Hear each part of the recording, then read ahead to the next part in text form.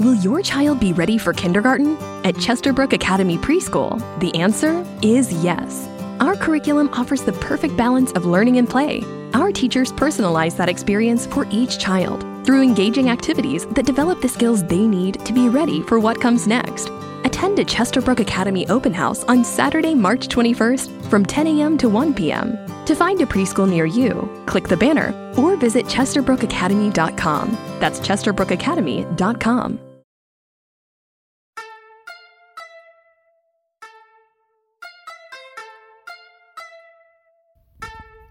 Welcome to the Safety Consultant Podcast.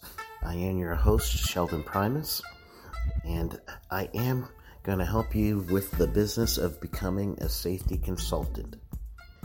In this week's episode, I'm just going to go over a little bit about the last part of demystifying OSHA, and that is on training. I'm on the road this week, so the audio is a little different than you're used to. But just hang with me, and we'll do this a nice, quick way of going over the last part of our series of demystifying OSHA, and we'll talk about the importance of training. But first, a word from our sponsor.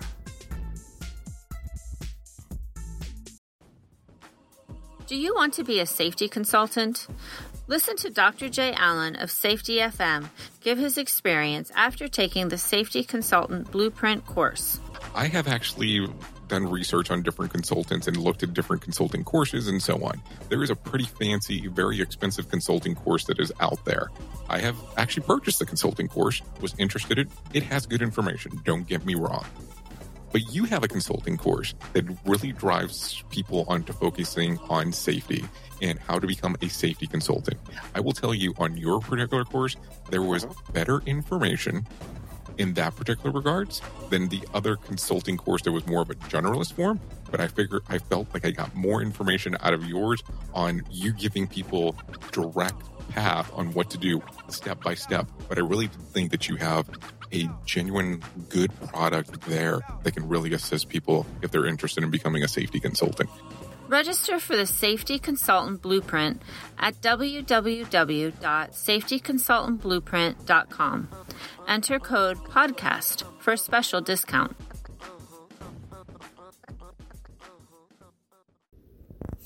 All right, well, welcome back to the Safety Consultant on the Road podcast this week. And I'm just going to finish up this section with demystifying OSHA real quick. And we talked a lot about some of the things that you really need to make sure you understand for your client, which is the field operation manual. That's a big one. And you have to understand exactly how to know how to survive an OSHA audit. And that's a big one too. So those are the two things I really want to make sure that I mentioned to you as demystifying OSHA. You want to make sure that you know how to navigate the OSHA website. So go to OSHA.gov and really search around that website to get some of your answers. You're going to have a lot of good information on that website for you.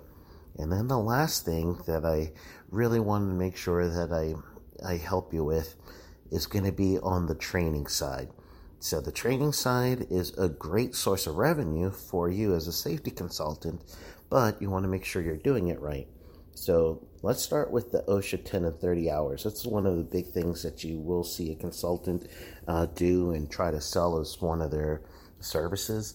And it's a good thing. You really should use that if you're going to be working with OSHA consulting. Do the 10, do the 30 hour.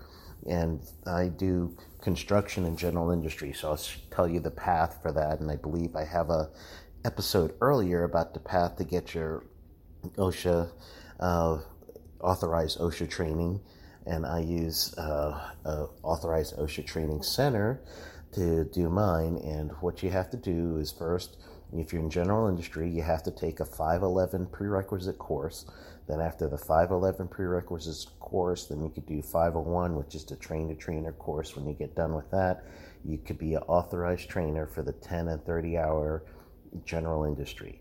For construction, you do the route of the 510 course, and then after doing the 510 course, and this is the OSHA 510 course, then you could take the 500 course, and after that, you could teach the OSHA 10 and the OSHA 30-hour construction courses, you'll be the authorized instructor for that.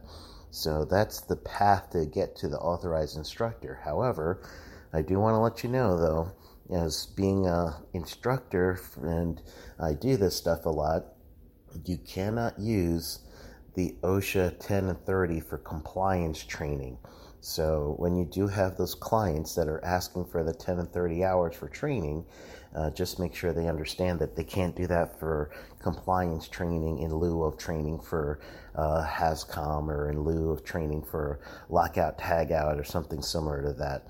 So they can't do that. So you're going to end up having to educate them on that. So that means you could actually have two different types of services too.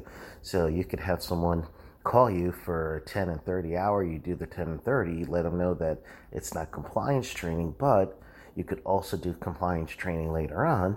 And what you do then is you just pick a topic and do that one topic. And there's a few other things for training you should really understand. One of the things that's a big thing with training right now is OSHA's, they accept online training, but it's not one of their favorite things to do. So you're going to end up seeing when there's a online training, they're going to say that as long as you have someone who's there to be a facilitator, if you will, so if there's any questions or anything that happens that the person needs to talk to somebody, that there is someone there that is going to help them, and it's going to be available for them.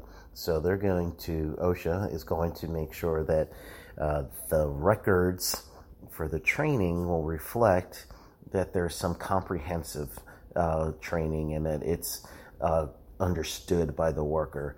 So that could be by just a regular interview, or that could be by looking at if you do post quizzes and then pre-quiz and post-quiz after your training. That's a good way of doing it. So you could verify training.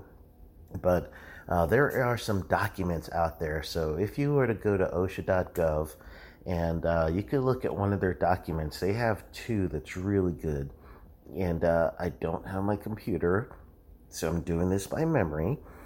So one of the training documents that they do have will teach you how to do a lesson plan, and it'll teach you how to do adult learning, basically. So it gives you tips for that.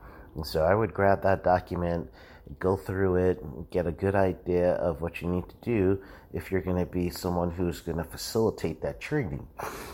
You can have a consultant come out and do that training. Hey, why not? Give me a call. I'll go do your training and go everywhere. I am also all over the globe, but I specialize in U.S. training. But that's okay. You could have me do that for a different voice. You could have another consultant do that. You could do your own clients. That's all up to you. And so it's your preference there. Or let's say you're listening to this and you're not a consultant, but you are someone who's into training, then you need to get a hold of the Susan Harwood grant material. And it's not every topic out there, but it's a lot of topics. So what you would do is go to Susan Harwood grant material, and that's on OSHA.gov under training, and just look it up. You can look it up by topic, you can look it up by institution or people who did the training. And what that is OSHA has available grant money for nonprofits and tribal nations, and a few other groups, but mostly nonprofit and tribal nations. So therefore, when they apply and if they get accepted for the Susan Harwood grant material, OSHA will then give them money and funding to do research and to give pretty much a full course for whatever the selected targeted topic is. And the caveat to receiving this money is that you have to provide this information to OSHA as well. So OSHA has a category, a library of courses. So I would go ahead and jump on those Susan Harwood material, use that for training my people. I would confer with the standard. You got to do that, right? You got to confer with the standard and make sure that you are following the standard's guidelines for training. And if you don't know how to do that or what to look for, OSHA has another publication out there. And this publication is specifically for helping you with training and knowing what is required and in what interval. If there is a requirement for a training curriculum, it's all in there. So you're looking for that document too. I'm sorry I don't have the document number, but if you go to the OSHA.gov website and you just type in training requirements, you'll get the response you need. And they'll give it per industry too. So ag, maritime, construction, general industry. Oh, hi. I had a yawn just sneak out there. No wonder I'm on location, because you guys could tell I'm tired. Had a rough week. I'm in Houston right now. Yeah, but anyway, so you really want to look into that general industry, construction, maritime, ag, all those guidelines and requirements is in that document. So you just go to OSHA.gov, and then you're going to pretty much get it all worked out over there, all right? So I am truly not going to be too fancy with this recording. I got to get it up for you guys, and I really want to make sure that I give you the information that you need, and it's going to complete this series. What I'll probably do is I'll probably end up doing another version of this a little longer, and then maybe make that available to you on the website. So that's probably going to be my best alternative there. So just remember, this is going to end the Demystifying OSHA series. So next week I'm going to pull out something else. I might go back with an interview or do something. I'll be back. I think I should be back home. No, I won't be back home. I'll still be in Houston next week. But we'll work something out, and I'll make it a better episode for you. So thanks for bearing with me to this one. And again, I would refer you right back to that OSHA.gov website. And on that website, it's going to give you all the information you need. If you're typing in training, do it that way, and you could find all the training requirements there. There's some things, before I go, let me tell you this. There's publications that you could get on the OSHA website for free. So just go under Publication tab, and you could get up to 5 things, 5 copies of each thing, and they're going to send it right to you. So go ahead and send away for that as well, and you could use that for material and for training. You could also download some of those publications and what they call quick cards, and use those quick cards as your handouts for your students. So that's a good way also to make sure that your students get compliance information for training. And it is going to be something that OSHA will definitely like. They like seeing that you are using those things because they have it up there for compliance assistance. All right, so have a great rest of your week. I am going to see you guys on next Monday, so enjoy, and I will come back with a longer episode.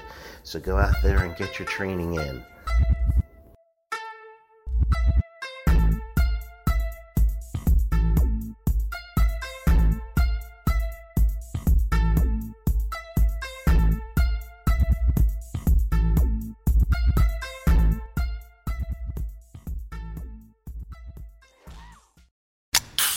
Here's the thing about new Cherry Vanilla Coke. Though cherry's named first, all the flavors taste just as great. I mean, it could have just as easily been Vanilla Cherry Coke, or it could have been Coke Cherry Vanilla. And since it's 2 amazing flavors of Coke, it might have been Coke Vanilla Cherry Coke or Cherry Vanilla Coke Coke. Unless you're in France, which would make it Le Coke de la Vanilla de la Cherry de la Crème.